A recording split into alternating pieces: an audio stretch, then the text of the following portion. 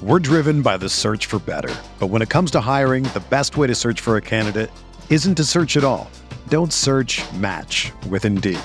Indeed is your matching and hiring platform with over 350 million global monthly visitors, according to Indeed data, and a matching engine that helps you find quality candidates fast. Ditch the busy work. Use Indeed for scheduling, screening, and messaging so you can connect with candidates faster. Leveraging over 140 million qualifications and preferences every day, Indeed's matching engine is constantly learning from your preferences, so the more you use Indeed, the better it gets. Join more than 3.5 million businesses worldwide that use Indeed to hire great talent fast. And listeners of this show will get a $75 sponsored job credit to get your jobs more visibility at Indeed.com/Blue Wire. Just go to Indeed.com/Blue Wire right now and support our show by saying that you heard about Indeed on this podcast. That's Indeed.com/Blue Wire. Terms and conditions apply. Need to hire? You need Indeed. This podcast episode is brought to you by Coors Light. These days, everything is go, go, go. It's nonstop hustle all the time. Work, friends, family, expect you to be on 24/7. Well, sometimes you just need to reach for a Coors Light because it's made to chill. Coors Light is cold lagered, cold filtered, and cold packaged. It's as crisp and refreshing as the Colorado Rockies. It is literally made to chill. Coors Light is the one I choose when I need to unwind. So when you want to hit reset, reach for the beer that's made to chill. Get Coors Light in the new look delivered straight to your door with Drizzly or Instacart. Celebrate responsibly. Coors Brewing Company, Golden, Colorado. This is Greg Olson, here to tell you about my new podcast, TE1. On the show, I had a chance to talk to my fellow tight ends who have revolutionized the position from an extra lineman to a dual threat superstar. And just like my guests have changed the game, this year, NFLSundayTicket.tv is revolutionizing your NFL viewing experience. Stream all the live out-of-market NFL games every Sunday on your favorite devices and never miss a moment from your favorite players. Visit NFLSundayTicket.tv and use the promo code GREG88 at checkout and get 15% off your subscription. That's NFLSundayTicket.tv and the promo code GREG88.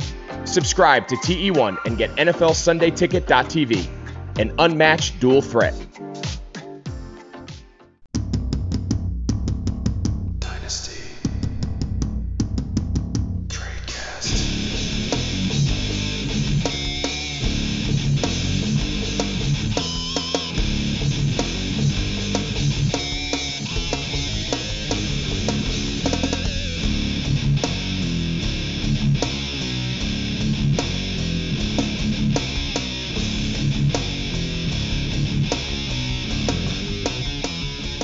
Hello, everybody, and welcome to another edition of the Dynasty Tradecast on RotoViz Radio, brought to you by our friends over at BetOnline, Deal Dash, Sunday Ticket, and Blue Wire, and Manscaped. Lots of presenting sponsors this week, and we are in the middle of August. We are a couple weeks in, almost getting a little bit closer to the NFL season. I am reunited with my lovely co-host, Dan Sainio, back in the booth this evening. How's it going, Dan? We made it back. A couple-week hiatus. Definitely would rather be doing this than what was occurring on the other side. So yes, definitely glad to be here. Definitely fortunate to have over a handful of sponsors. We're apparently doing something right. Blue Wire is doing something right. RotoViz is doing something right. So we're happy about all of that, and happy to have a wonderful guest as well.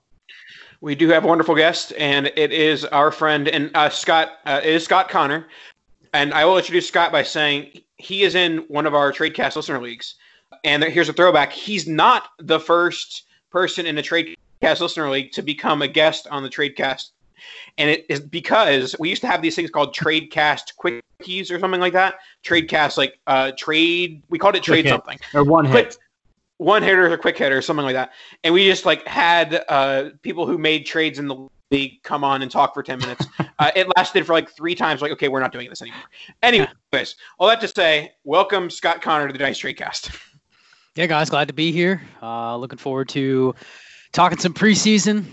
Looks like we're going to go over a couple divisions, and I've been listening for a real long time. So glad to be here and getting ready to talk some dynasty theory and some dynasty strategy.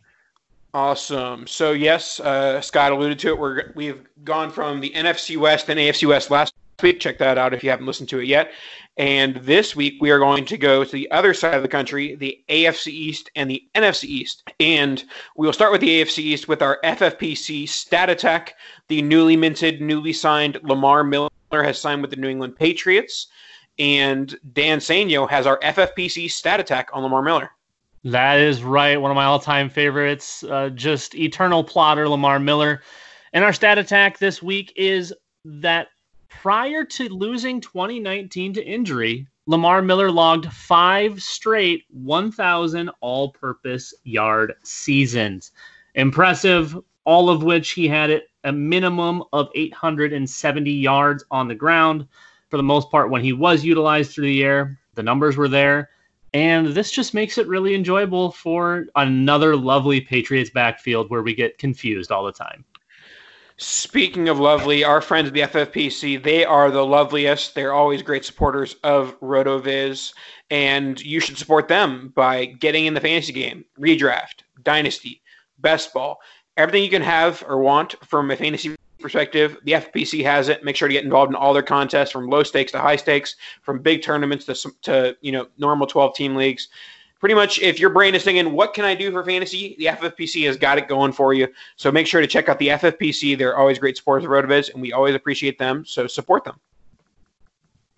All right, let's head into some Lamar Miller talk. Like I said, that they signed Lamar Miller as well as putting Sony Michel on the physically unable to perform list.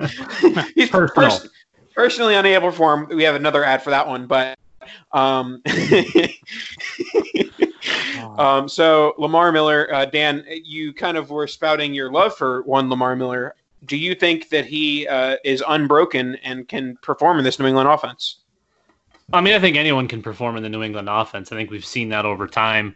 The issue is all of the mouths. We talked a little bit pre-show about it probably being an indictment on one of Sony Michel or Damian Harris, or potentially both of them, that they're not comfortable enough with either. Obviously, with Sony being on the PUP list, and we don't really know what Damian Harris is as an NFL player. He was very good in college. We did get to see that, but that's our most recent sample. And kind of a freshman season in the NFL, not really doing anything. James White's still there, so obviously your receiving upside is pretty much capped. So basically, Lamar Miller is here to be older, better football player, worse athlete, Sony Michel. No, I was just going to say, when I saw this signing come through today, I've been adding Lamar Miller in leagues all offseason. He's been cut in some leagues, trying to get shares just for exactly this reason. I don't necessarily think that him landing here is going to mean he has a ton of fantasy value, but I do think this season, I expect there to be more variance than ever. If the season goes off, I think we're going to see more variance. We're going to see more players relevant. So I'm looking for a player like Lamar Miller. You guys remember he came into the league. What was he, a 4th-round pick? Came into the league as a 205-pound satellite back, and early in his career, people complained he didn't get enough work. And then transformed his body into now, he's 220 pounds plus. And if you look at his numbers, he's almost turned into, I always joke, he's kind of like the new Frank Gore, where I can see him lasting for another 3 or 4 years and just being a guy that's a reliable ball carrier. So I'm happy the shares that I have, there's a potential that, I think one thing we're going to see this year, we're going to see guys like this, players that don't have any dynasty value. They may have value in the season just because they're available. They're healthy. They're active. Players scoring points, I think, are going to find value this year in years where in past nobody would have traded anything for him. So I think it's good. I think it's probably more of an indictment on, personally, on Damian Harris. I think that Sony Michel kind of is what he is. The Patriots know he's not reliable, but they knew about this injury for a long time. So why sign Lamar Miller in August? They didn't really bring anybody else in before this. So it just makes me wonder if there's just something about Harris where he just doesn't get it. So I would say it's an indictment more on him, and Michel would be a guy I'd actually target if he gets really cheap for the second half of the season for the same reason. Yeah, it's easy to say I don't want anyone in the New England backfield, but I don't really want anyone in the New England backfield. I like you will take a stab at Sony Michel for basically free, first round draft capital, yada yada yada. But And in terms of the Lamar Miller signing, it does show that they're at least scared to give the reins to Damian Harris, which is something I thought they would at least consider doing. And they might still do it. I don't think that signing Lamar Miller means that they're not going to give the touches to Harris. I think they're going to at least give him a shot to perform, because they can easily just make Lamar Miller be an RB2 who doesn't play much. It's not like signing him to whatever they're doing is like, okay, we're going to give Lamar Miller X amount of touches. Now, if Lamar Miller performs like the back who had 5 straight seasons of 1,000+ total yards, then he's going to be playing over Damian Harris. But it's just a matter of, is the Lamar Miller in his late 20s coming off torn ACL going to have that ability, this late in his career?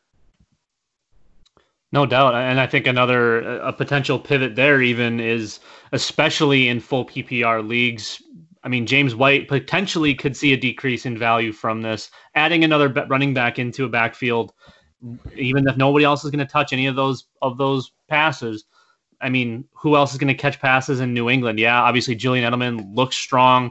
He's still a really good football player. Questions are still out on N'Keal Harry. We don't know. Outside of that, I mean, it's probably going to be a team that's going to have to throw a lot, because almost their entire defense has already opted out of the season. So. And to close out the Patriots on one thing, it may sound oversimplifying, but a lot of people are saying, oh, the Patriots are tanking with all the opt-outs and all this stuff. But a team isn't tanking if they sign Cam Newton, Lamar Miller. Like, if they were tanking, they would have rolled out Jarrett Stidham and Damian Harris and finished 2-14. But they're not I'm not saying that they're going to be a playoff team, but they aren't trying to be bad, because if they are trying to be bad, they're not very good at it, because they're signing veterans that are going to perform for them. Yeah, it's interesting. Just one thing on Lamar Miller, if you just look at his numbers, I mean, he isn't a prolific pass catcher, but I mean, just looking at his last 6 seasons where he's been healthy, I mean, he's still been in the 40 target range or so.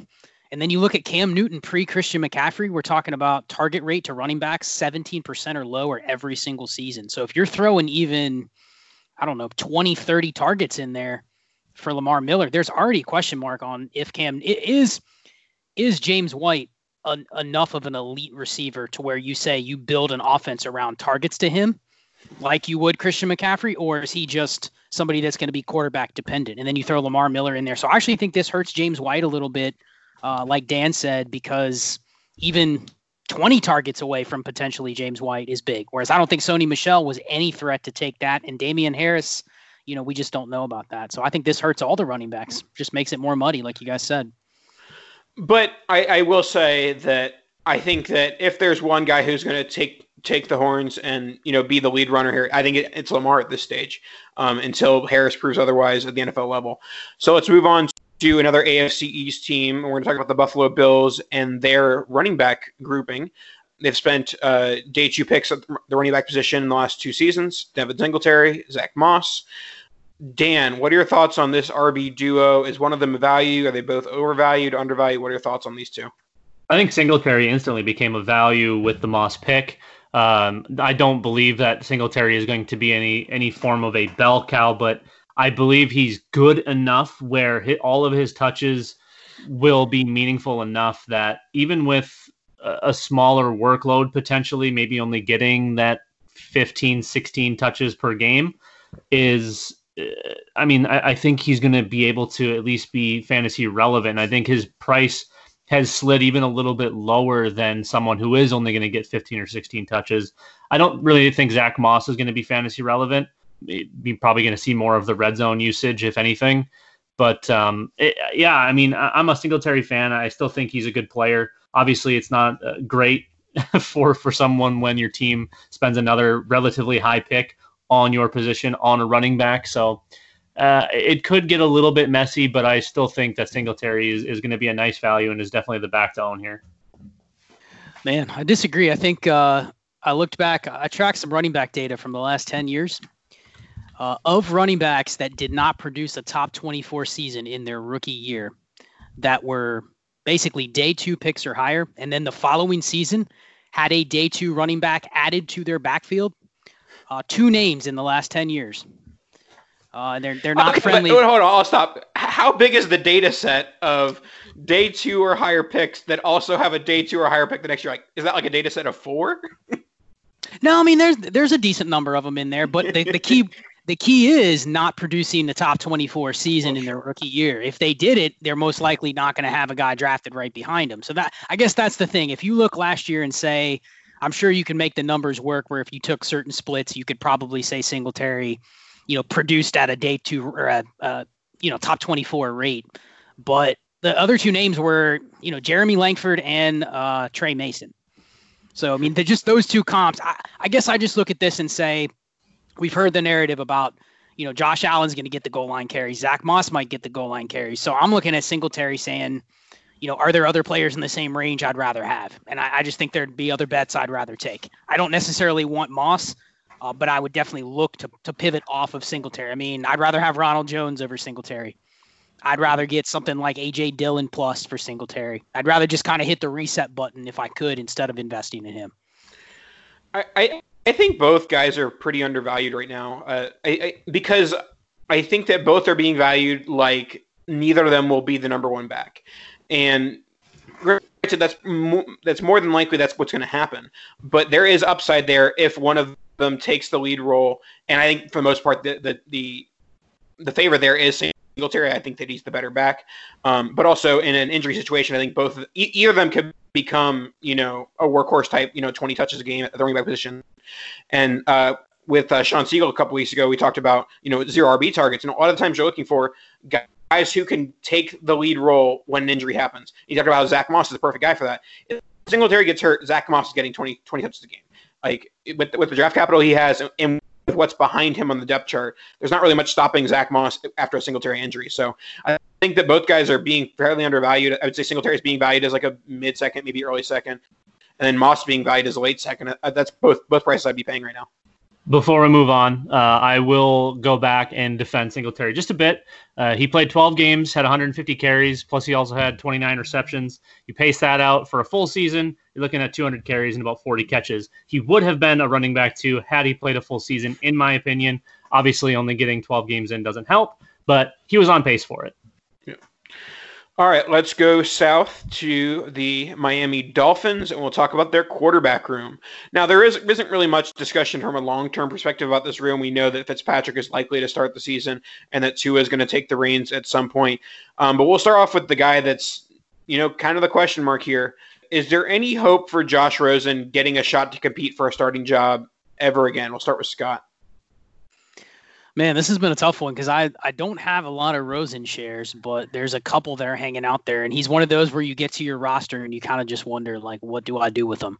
Because you don't want to cut him just because the news could come any day that he gets traded somewhere. And you're like, okay, now he's a fairly high leverage backup. I think that we talked earlier about the variance that can happen this year. One thing I've been big on is super flex leagues, turning some of these bottom roster spots into, I want some of the, if you consider a guy to be a top 15 backup, I want them this year just because we could see a bunch of quarterbacks ruled out at the last minute. So, I mean, as soon as you cut him or as soon as you move him for nothing, he could get moved to another place. But just kind of makes you wonder because he's simply just buried right now. And I guess from Miami's perspective, he's still on a rookie contract. What incentive do they have to move on from him right now? You know what I mean? Maybe next year. But yeah, he's just kind of in no man's land. So I think that the move has to happen, sometime in the next 6 months, or otherwise you're kind of wondering how long can you hold him on a roster.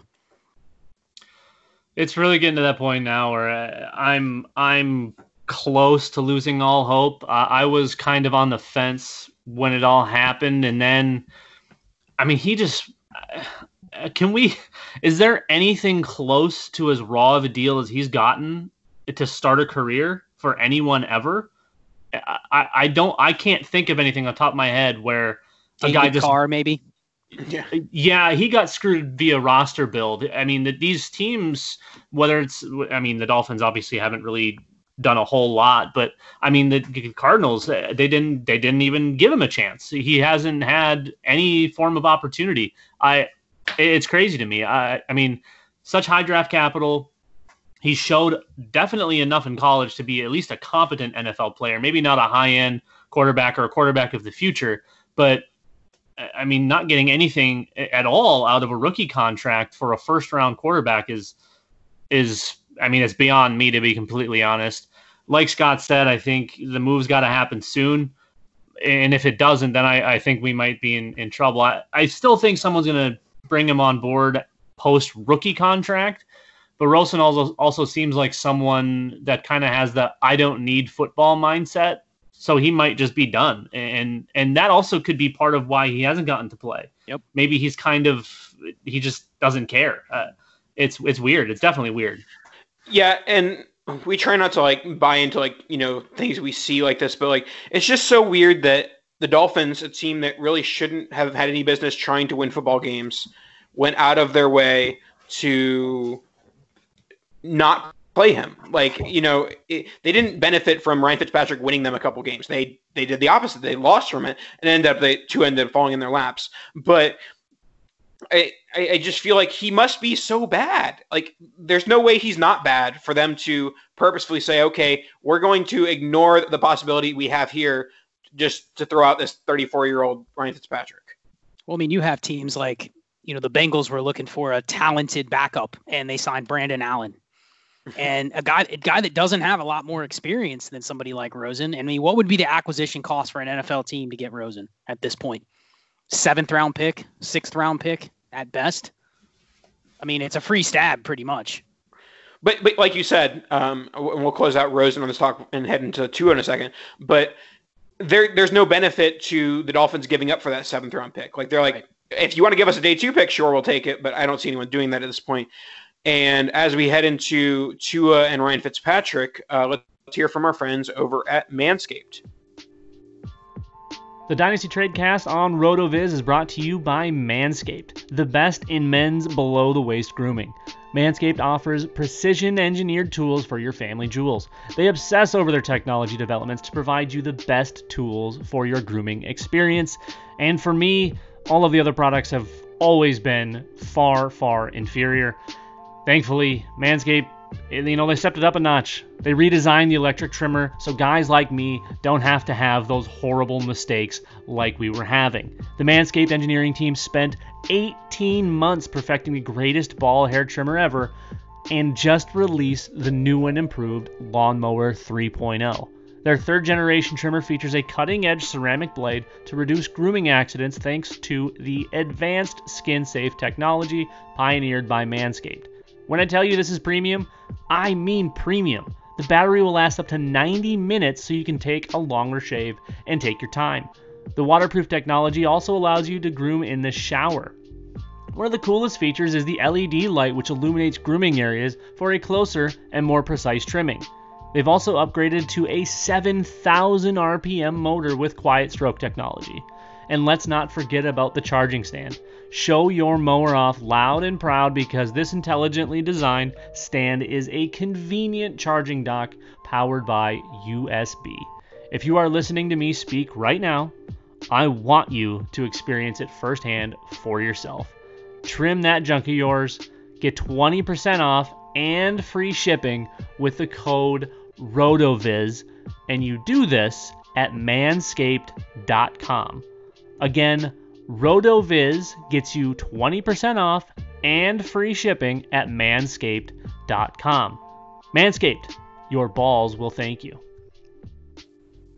And now we're talking about the guys who will be playing football for the Dolphins if football is happening in 2020. We have Tua Tagovailoa and Ryan Fitzpatrick. Scott, do you think that Tua is a week 1 starter, or do you think that they will play the Ryan Fitzpatrick game for a few weeks? I think you kind of hit on it earlier. I think they're going to roll with Fitzpatrick for, until it collapses. I mean, I think that the thing is, you don't know when the collapse is going to be. I actually just took him in a startup 20th round, and it was a team where basically I had punted the first year, and I'm just looking for cheap points. But, you're playing chicken with, if you have him, how long do you hold him? Because at any point, the plug could be pulled out from under him, and it's completely gone. And the only time he gets back in is if there's an injury to Tua. So I actually like him for, if you're almost punting quarterback this year, I think you can probably get maybe half a dozen starts out of him this year. But you never know. I mean, he could get benched within 2 weeks. If he starts the season throwing 6 interceptions in 2 games, it's just over. So, I mean, I think he's going to start. And I don't see a reason to rush Tua in there despite, even if his health is 100%. One thing I will say about Fitzpatrick is that when he's been playing with young quarterbacks recently, there's been a back and forth. There's been like the Rosen, Fitzpatrick, and then there's been the Winston, Fitzpatrick, Winston. There's not going to be a back and forth here. The minute Tua steps in, he's not going back to the bench. Yeah. Like the Dolphins aren't that dumb. They may have, wasted their time by benching Rosen. They're not going to bench Tua Tagovailoa. Yeah, the fan base won't allow it. I think Fitz, however much of a wild card he is, whether it be production or just whatever, he's only going to last as long as the front office can listen to a chance. It's well, they're going to be a chance this year, Dan. Well, that's in Florida. They're going to have crowds, so. I think it only is as long as they can deal with not having Tua on the field, to be completely honest. And, Fitz he's really good or really bad. There's not really any in between. So for fantasy purposes, if we can, get 8 games out of him, I think that would be a big win. I think he's a really fantastic value for just kind of a nice QB 3 or 4 on a super flex roster. But I mean, he's not going to be of any value for long term, but he kind of just keeps showing up. So maybe he's got another 10 years under his belt or something. I think that one strategy would be, as soon as he does cede the job to Tua, I would almost go and try to buy him right at that point and say, because what if Tua comes in and gets hurt? That's the big concern, is injuries with him. So what if Tua comes in and gets hurt and then Fitzpatrick's back in? I mean, you guys have probably realized over the years that it always seems like the job always finds Fitzpatrick at weird times during the season. It's like everything goes right where he's starting again. I mean, there's been years where he comes in and he's clearly not a starter, but somehow he ends up starting, like 11 games. Like, just the injuries go the right way for him. So I think as soon as people start dumping him, as soon as Tua starts, I think Nathan's right. He's not going back in, but I would buy him then. I'd start buying him for fab dollars or 4th round picks. No, just because. When Rosen got his first start last year, Fitzpatrick was dumped in like all of my Superflex Dynasty leagues, and I went picking those up, and I benefited toward the end of the season because he was getting all those garbage time points. Now, when Tua does get in the ball game, whether it's in week 4 or week 8, you're going to want to have yourself the NFL Sunday ticket so you can watch yourself some Tua. What are your thoughts on that, Dan? Sundays are coming back in the NFL. With NFLSundayTicket.tv, you can stream every live out-of-market NFL game every Sunday afternoon on your favorite devices, plus Red Zone and DirecTV Fantasy Zone channels. You'll never miss your favorite teams and favorite players. No matter where you live, NFLSundayTicket.tv is your key to the most glorious Sundays ever. Use the promo code BLUEWIRE, that's BLUEWIRE, at checkout to get 15% off your subscription. Visit NFLSundayTicket.tv and use promo code BLUEWIRE. Alrighty, let's round out the AFC East with the New York Jets. As longtime listeners of the show know, I am a Sam Darnold advocate, a Sam Darnold fan. But I will say 2020, if there is a 2020, it is the last chance for Sam Darnold. He is going to have to play well. The Jets are going to have to win games, or Sam Darnold is done being a starter in the National Football League. Scott, we'll start with you because I know Dan's thoughts. Do you think Sam Darnold revives his career in year 3, or it heads towards the end? I mean, I guess the question is, what is it? How would you define reviving his career? I mean, I don't think the situation is going to lend towards him. He's not going to turn the team around to a point where we say, that this is Sam Darnold's team. They're going to thrive under I think we all anticipate there's going to be a regime change at some point in the next year or two. So I guess the question is, can he last with a regime change? Can he play well enough to last with the regime change? Or, can he just kind of stay afloat to where we're looking towards Sam Darnold and his second team? Because I'm not giving up on him long term. I don't think he's in a Josh Rosen situation where, if he has a bad season, he's not going to get another shot. I think he'll get a legitimate shot after he leaves the Jets. The question is, do you want him to play well enough so that he doesn't get cast off entirely? Or do you want him to play good enough for himself, but also lead the team to, another 5-11, 4-12 season so the regime change happens? So I'm not giving up on him. I have a ton of Darnold shares, and the problem is everyone feels the same way. It's like it's 1 year and done. He doesn't have any security in the minds of dynasty owners, so he's really hard to pivot to other players. Yeah, for sure. And I will say that with the amount of talent at the quarterback position in college football right now, I don't think that second job is guaranteed for Darnold, whether it's with the Jets or elsewhere. So I think he has to. And this is the thing that gets a little bit complicated because obviously quarterback play isn't directly correlated to wins, but it's highly correlated to wins. And so if the Jets are a 5-11, 4-12 team, I think that, at the best case scenario for Sam Darnold in this situation, no matter really how well he plays, if he has a good season, still goes 5-11, I think that he pretty much is his best case scenario is like competing for a starting job. He's not going to be given a starting job next year. He'll be in a competition for one. I'm still optimistic about Sam Darnold. I think that if you can lead them to a 7-9, 8-8 season, that they're going to say, okay, we saw some signs of growth, and we're not going to invest a first round pick at quarterback, and we're going to see what we can do with adding free agents at wide receiver and tight end as well as the draft. I'm going to shock you. I'm going to shock you a little bit, Nathan. Oh, go I'm ahead. going to give my most optimistic take on Sam Darnold I possibly can. Okay? He's not bad enough where he's just going to get cast off. He's not great enough where he's going to take over the team. I think he has enough ability.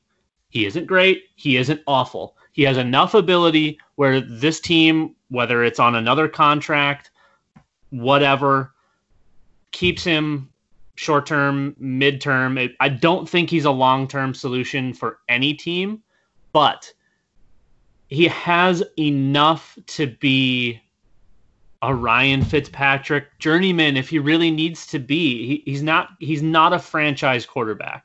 He's not, but he's good enough.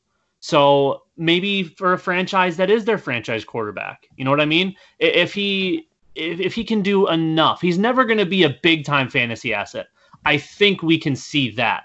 But I think he can be good enough where even if he's a low-end QB2, he's young enough where he's got enough years and enough potential points remaining where he might be a really good buy at this point in time because of how little he's going for. Yeah, and the problem is, and we talk about this all the time, that there are certain players that the guy in his league is the truther. And I think that Sam Darnold owners are the truther at this stage, that they're the guy who invested the top 6 rookie pick in a super flex in him. And they're like, I'm not going to deal him for a second round pick. Why would I do that? Because he's still a starter and he's at least worth the first. And I don't think very many buyers are willing to pay that first. So obviously a huge year for Sam Darnold, and part of that will be his weapons. And so we have Rashad Perriman, Denzel Mims, Jamison Crowder. I think that the obvious answer here is that Jamison Crowder leads the team in targets, and Perriman and Mims end up, switching off the occasional big week. But this is a team that's going to have high pass attempts, and obviously Le'Veon Bell is going to get some targets as well. But Scott, which of these wide receivers would you peg for, not a breakout necessarily, but the most fantasy relevant season? Can I say Chris Herndon instead? No, he's terrible. Don't say that. I don't know. I mean, look at I know it's only one season because basically last year was a complete wash, but I don't know. I mean, it's funny because Crowder gets this reputation as being a steady floor PPR guy. But if you look at his numbers last year, he had 4 wide receiver 1 weeks last year. And then he had a ton of weeks that was outside the top 36. So, I mean, he was almost the definition of a boomer bust receiver last year. So I think it's really the targets are up in the air. I agree with you. It's going to be a high pass volume offense. But, I also would look at it and say probably the one I would buy right now at his cost would probably be Herndon of the 3. I mean, of the 4. I don't really want to buy Mims. I was off Mims. He's an older prospect. He's going to play his entire rookie season. He'll be 24 by next summer. That's not who I want to invest in this rookie class. I'd much rather have Chenault, much rather have Brian Edwards.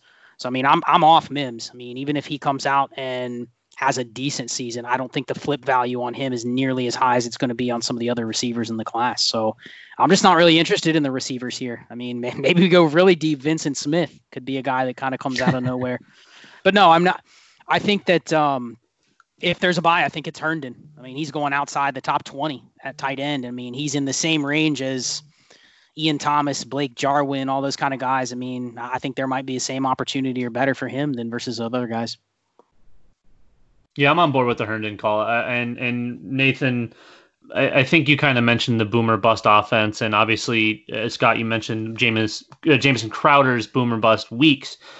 I don't think you can really put Perriman and Mims in that conversation, because to me, those guys are going to be the boomer bust types. So you take a boomer bust type in a boomer bust offense, and you're talking about like maybe 4 total weeks where they're even usable, and the rest of the season is just out.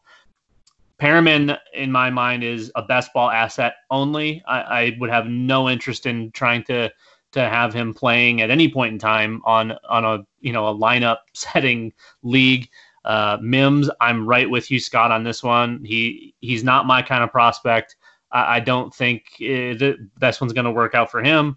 I am a fan of Crowder, but not kind of where his price is starting to get, because I think people are starting to figure out that he's potentially going to be the target leader. I love the Herndon pivot.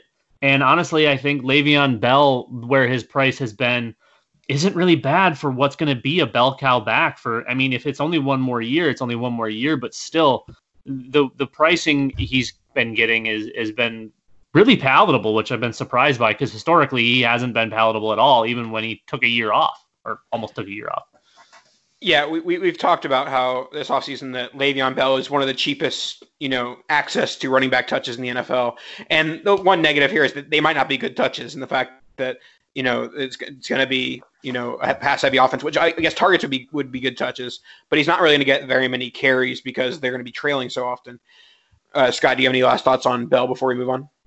No, not really on Bell, but I mean, I guess I look at Crowder, and one of the things I've been kind of championing this offseason is there are so many receivers in Dynasty. I mean, look at just take an ADP list and you go down the line, you're getting 60, 70 deep, and there's names that I still want.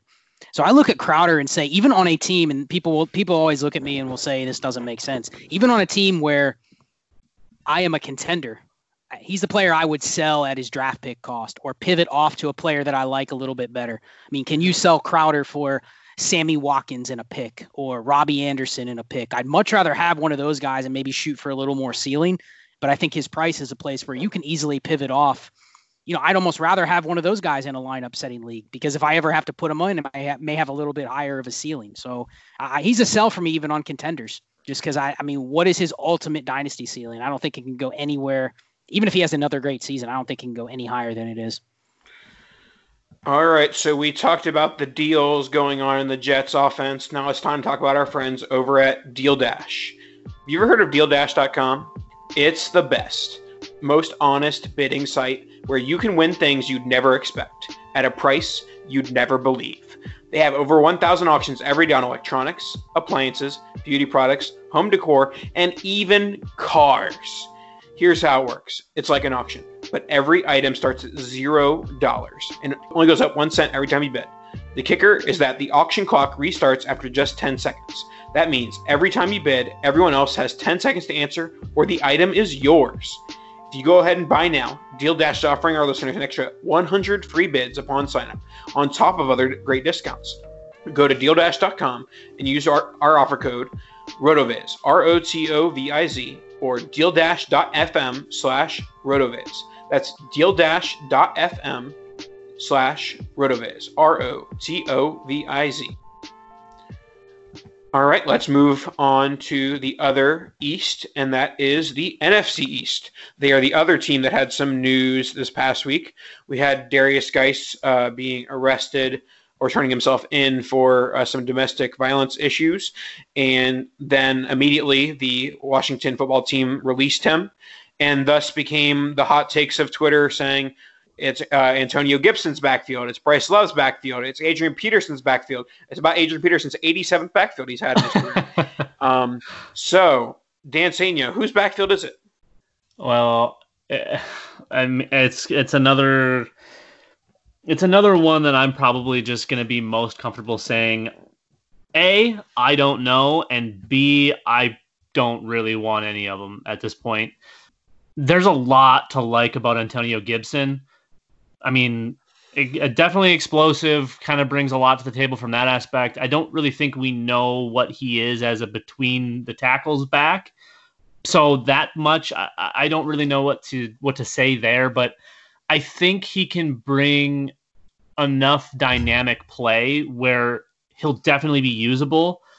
I think what we saw in Bryce Love in college was enough to think he can probably be a backup running back in the NFL. I know some folks think he has starter potential. I never really saw that. I saw more of your kind of, not necessarily change of pace, but just an okay football player that you don't really have to worry about when you're putting him in. He's not gonna blow the doors off the place, but he's also not gonna lose you the game. And then, a Hall of Famer in Adrian Peterson. He's 97 and a half years old, and obviously not going to have any dynasty value, but short term, I mean, it's hard to say it's not his backfield. Who gets the receiving opportunity that presents itself now? It'd be hard not to lean Gibson, to be completely honest. But until we really know more, until we hear things out of camp, if there is camp, or until we actually get to see it, it's going to be really hard. But Gibson's price is going to start to move up, and if you wait too long and you are interested, you're probably not going to get anything for real cheap. You probably already have to spend a second, if not more, to get him. And I don't know if I'm willing to dabble if it keeps going up. If it stays at a second, like a mid-second, late second, and somebody's just looking to sell because of the hype, those are the types of deals I'm okay making. But yeah, it's going to be another weird backfield where we're just going to kind of be guessing until they show us. I think the issue now with Gibson is mid-second, late second was where it was before the Geis suspension or the Geis release. Now, I mean, I think by mid-August, you're going to see his price top 30 running back in Dynasty. I mean, up there, maybe a little bit behind like Singletary, but right there with like Ronald Jones, right in that range. And, you just look at 170 touches, 2,323 yards, and 28 touchdowns in his college career. I mean, you just put that on paper in terms of how many fantasy points that is. I mean, it's ridiculous. I was on Gibson before this. I won't buy him now. But the reason I was on him before this is we would agree, even with Geis there, this was a situation where at any given week, that backfield could be all over the place during the season. You can anticipate injuries, maybe the coach just saying, hey, we're going to change it up. And Gibson's one of those guys where, let's say I just pictured, Redskins are 2-5, and they're just like, hey, this Gibson guy's flashed. Let's go out there and just give him like 23 touches this week. And then he goes up and blows up. And then all of a sudden, dynasty owners are like, I'll give you a future first right now. He has that potential one game flip value that I want that type of a player. He has the profile that if he has one of those games, there's somebody in your league that'll pay. So that's why I kind of want players like that. Maybe not believe in him long-term, but I think he has the profile. He's either CJ Procise or he's David Johnson, somewhere maybe in the middle. But I think those are the extremes. He may just never fire, or, hey, he's the next big thing. I was going to say Amir Abdullah, that one game, and all of a sudden, for Amir Abdullah, it was that one play in a preseason game, and all of a sudden, boom, skyrocket. I can totally see that happening. That's very comfortably in the realm of possibilities. Yeah, my thoughts on Gibson here are that he's a wide receiver playing the running back position, and he is going into an offense that's going to be pass heavy. We talked about the Jets being pass heavy. Washington football teams even going to be more pass heavy because they are projected to be one of the worst teams in the NFL, sadly for my Dwayne Haskins shares. But I will say that, if there's going to be a workhorse in this backfield, weirdly, I think it's him. I don't think Peterson has it in him anymore.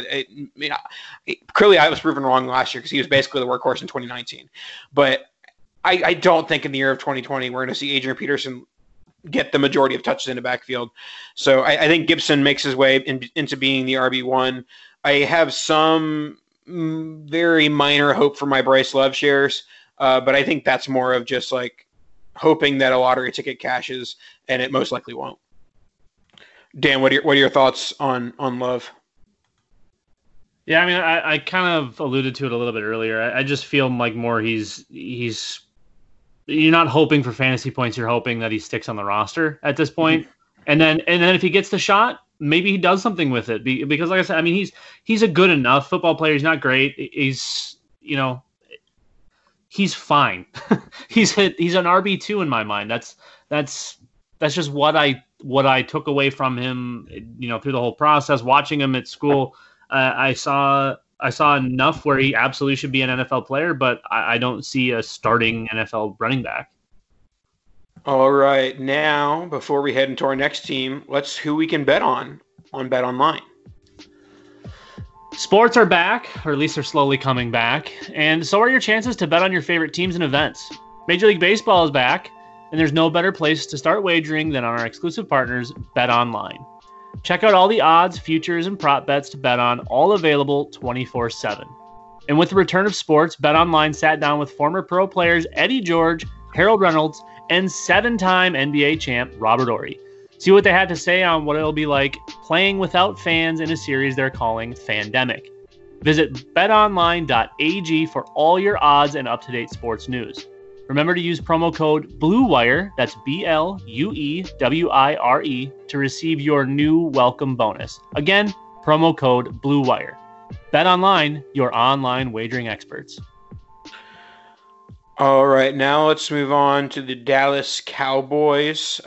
Their wide receiver core was the talk of the offseason, with Amari Cooper signing the $100 million contract and CeeDee Lamb being selected in the top 20 of the NFL draft, and Michael Gallup being one of the better wide receivers in the NFL last year. So my takeaway from their draft pick of CeeDee Lamb was that they don't see Michael Gallup as a long-term option. I'm guessing they don't plan on re-signing him when his contract is up, because they'll be so invested in the wide receiver position with Lamb and Cooper. Now, obviously, we have a couple more years left. Are you bailing on your Michael Gallup shares, or do you think that it's just not worth the juice isn't worth the squeeze with what you can get for him in a trade right now?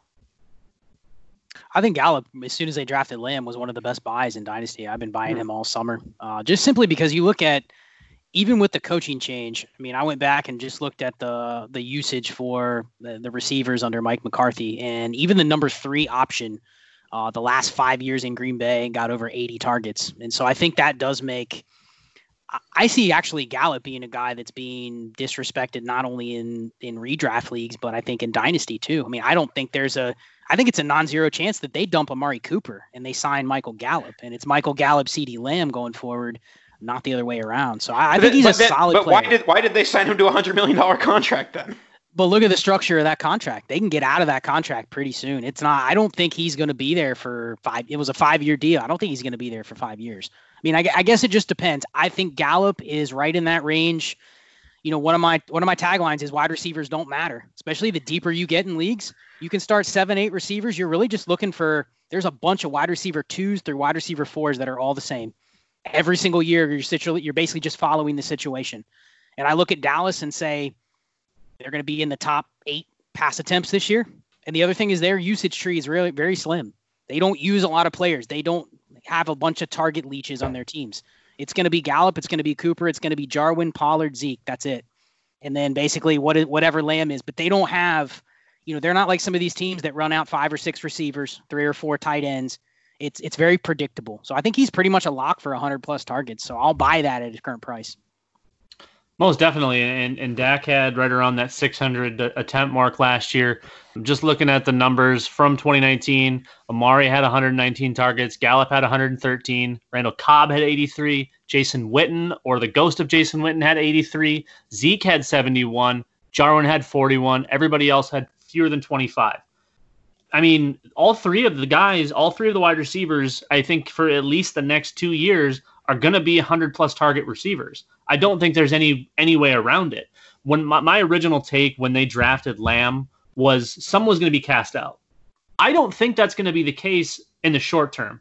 I think they're going to take full advantage of these guys. I think they're going to get every bit of tread off the Amari tires that they can before they have their opt-out, which they do, I believe, in 2022. I don't know if that's exact. I believe that was the structure, like Scott, you alluded to. We could see them dump Amari and Dak the same season. I see a franchise tag on Dak for a couple seasons, and if they can't come to terms, they might roll forward with their younger wide receivers, even though Amari's not old. In a couple of years, he'll be a little bit older, obviously. But rolling forward with Gallup and Lamb versus all three of them and having hefty contracts on all three, because you'll be hefty on all three. Because like you said, Nathan, Gallup was very good last year. And Scott, like you said, I mean, he's been a great buy. He proved everything he needed to prove last year. He was great. And they get Lamb and all of a sudden, well, Gallup's out. Nah. I think I'm 100% with Scott on this. I think he's probably the most firmly planted. Obviously, they spent a high-end pick on CeeDee Lamb, but Gallup's the guy, man. He's strong, and he's now in dynasty terms, he got really cheap really fast. And I think for pretty poor reasoning. I think we all overreacted. We need to react, but we all overreacted at first. And I think the smart people, like Scott, figured it out faster than most. See, I agree that he's probably undervalued right now. But I'm having a tough time finding the road to his like long-term viability. And it's basically the road is Mari Cooper getting cut.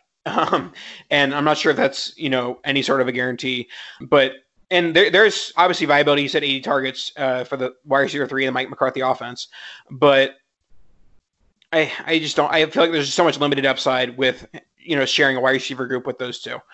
Let's go on to the Giants. We'll play a game of sophomore star, sophomore slump, Daniel Jones edition. Daniel Jones was basically Josh Allen 2.0, terrible in real life football, good for fantasy football. So Scott, are you buying in on Daniel Jones in fantasy, or are you wary of his bad footballness?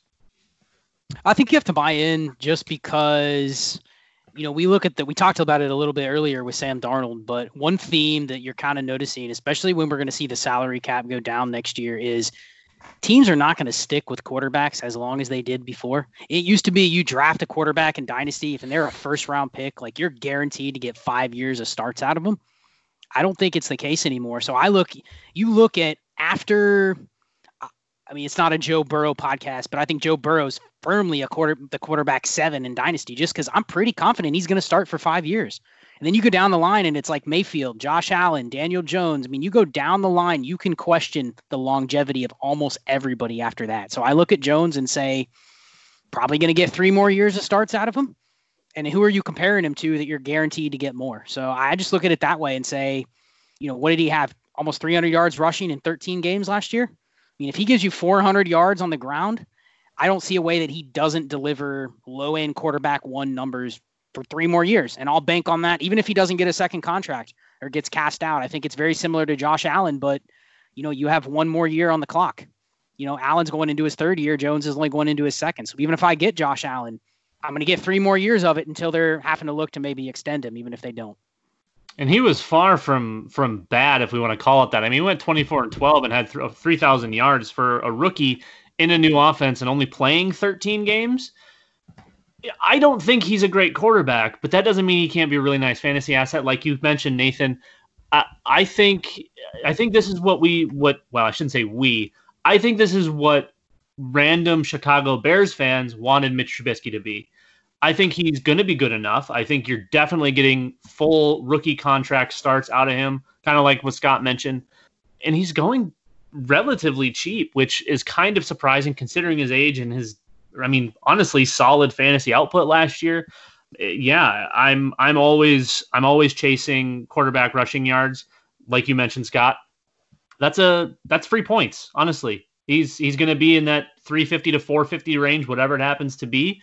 And you've got good enough pieces around him where you're at least halfway confident that he's going to be able to take a small step forward. I don't think he takes necessarily a huge leap because I don't know that he's got that in him, but I think he's good enough. And he's relatively polished now, where having Saquon Barkley and having Darius Slayton and having Sterling Shepard, those are good enough pieces and good enough players to take a little bit of the weight off of his shoulders.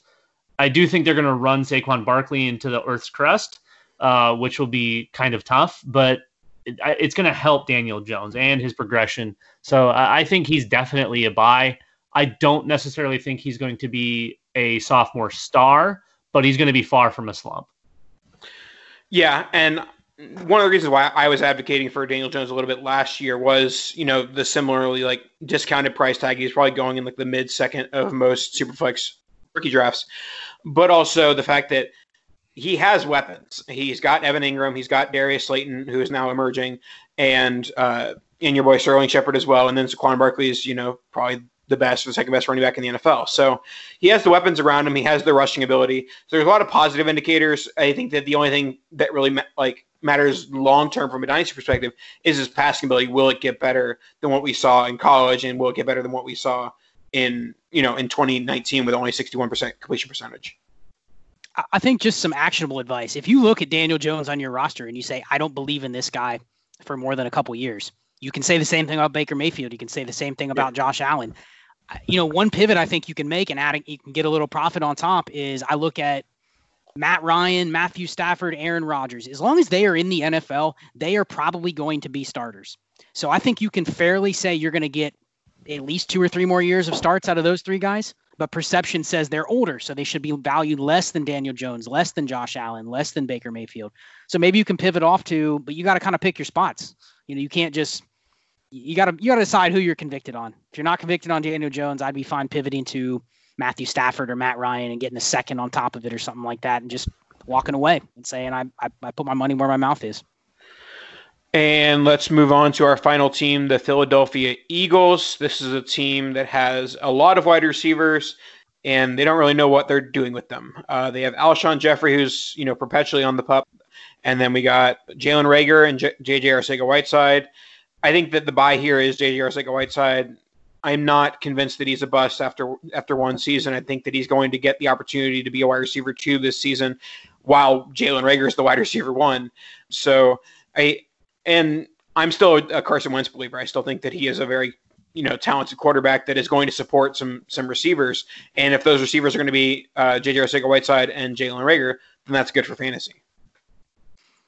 I was over-invested on J-Jaw last year. I had double-figure shares, and, you look at the range of where he was going and the other receivers that were in that range, the better outcome would have been basically anybody but him, just from a profit and loss standpoint. But I'm with you. I mean, he's going outside of the top 80 right now at wide receiver. I mean, some of the names that are going ahead of him, I look at somebody like Antonio Gandy-Golden, 4th-round pick this year, and then you look at kind of a similar profile to J-Jaw, and side by side, they're basically the same thing. Yet he's going higher just because, he hasn't had that season where he didn't do anything. So I'm with you. Even if you don't believe in him, at the investment point at this point, I don't see how you can't turn a profit. If he just comes out there and gets playing time, I don't see how you can't sell him for something more than what you paid. Yeah, I'm definitely on board with J.J. Arcega-Whiteside as the most likely buy here, or at the very least hold. It's definitely not the time to be selling. Jalen Reagor is he's got a real good shot at being the wide receiver 1 out of this class. I think he got a perfect landing spot. I think he is going to be the wide receiver 1 in this offense for a decent amount of time until they reinvest and bring in another body, a la the Dallas Cowboys. But in the meantime, I mean, it's his world, and hopefully Carson Wentz can stay healthy, because when he's been on the field, he's definitely been good enough to support these, fantasy wide receivers. He can do it. We just got to keep him on the field, And I'm not too worried. I'm always an Alshon Jeffrey guy, but I'm not worried about Alshon Jeffrey. He's 30. He hasn't been able to stay healthy in God knows how long. So at this point, I mean, it's all aboard the Jalen Reagor train, and I really hope that Arcega-Whiteside gets his opportunity, because I did like what I saw in college. I thought the landing spot was just about perfect, and we just didn't get it. Last year was kind of weird for some wide receivers. You look at a guy like Paris Campbell that also didn't really get any love. So I think J-Jaw, like Scott said, I think he's in that perfect spot where he's cheap enough, and any one play, any one game, whether it's a game or half a season, it's going to be free profit. And I will say one thing that probably doesn't make much sense as I'm saying it, but if you're invested in J-Jaw, go look at Dallas Goedert, because if J-Jaw busts, Dallas Goedert is going to get 100 targets. So If somebody's going to benefit from J-Jaw busting, it's going to be Dallas Goedert because he's going to become the de facto wide receiver 2. I like that. Which he's more expensive than J-Jaw, so it doesn't make sense for him to be the handcuff, but in a way he is. Oh, I'm going to ask you guys about Dallas Goedert, though. Is there a chance that Zach Ertz outlasts Dallas Goedert in Philly? And Dallas Goedert comes up for a contract extension, and they're saying, you know what, maybe we'll let him walk. Because, I mean, he's older than people think. He'll be 28 when he hits free agency. And I just don't see them moving on with Ertz as soon as everyone thinks. I mean, I think Ertz is going to be there for 2 more years, which is going to run right up into Goddard's free agency year. So I just think there's a chance that, Goddard's a great buy. I think he's tight end 9 or tight end 10 at this point.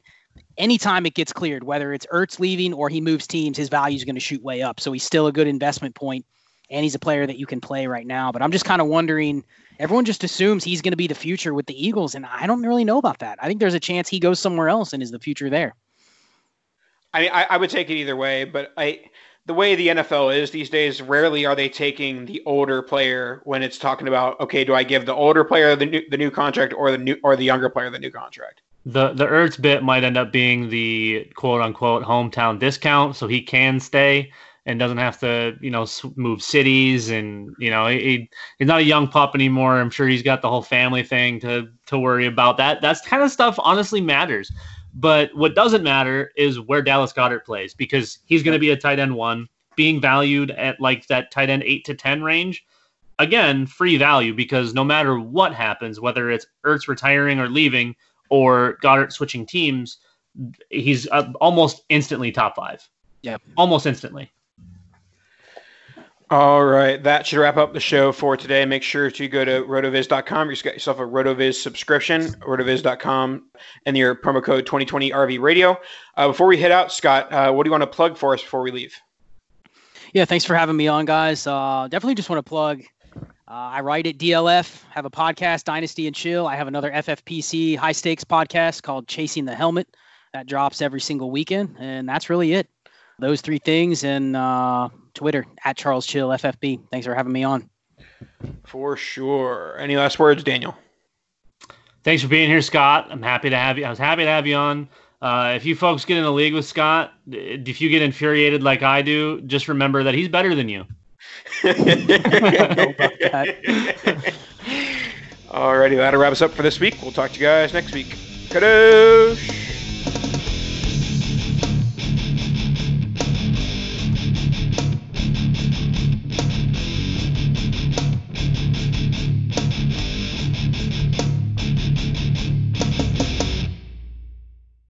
Whether you're a world-class athlete or a podcaster like me, we all understand the importance of mental and physical well-being and proper recovery for top-notch performance. That's why I'm excited that Unified Healing is sponsoring podcasts on the Blue Wire Network. Unified Healing is a new and super innovative global network of wellness centers powered by Energy Enhancement System, or EE System. If you haven't heard of the EE System yet, then you'll want to listen up. This technology promotes wellness, deep relaxation, purification, and rejuvenation. Wherever you are across the globe, access to a center is easy and affordable. Interested in experiencing the EE System technology for yourself? Go to unifiedhealing.com/bluewire to learn more and find a center near you.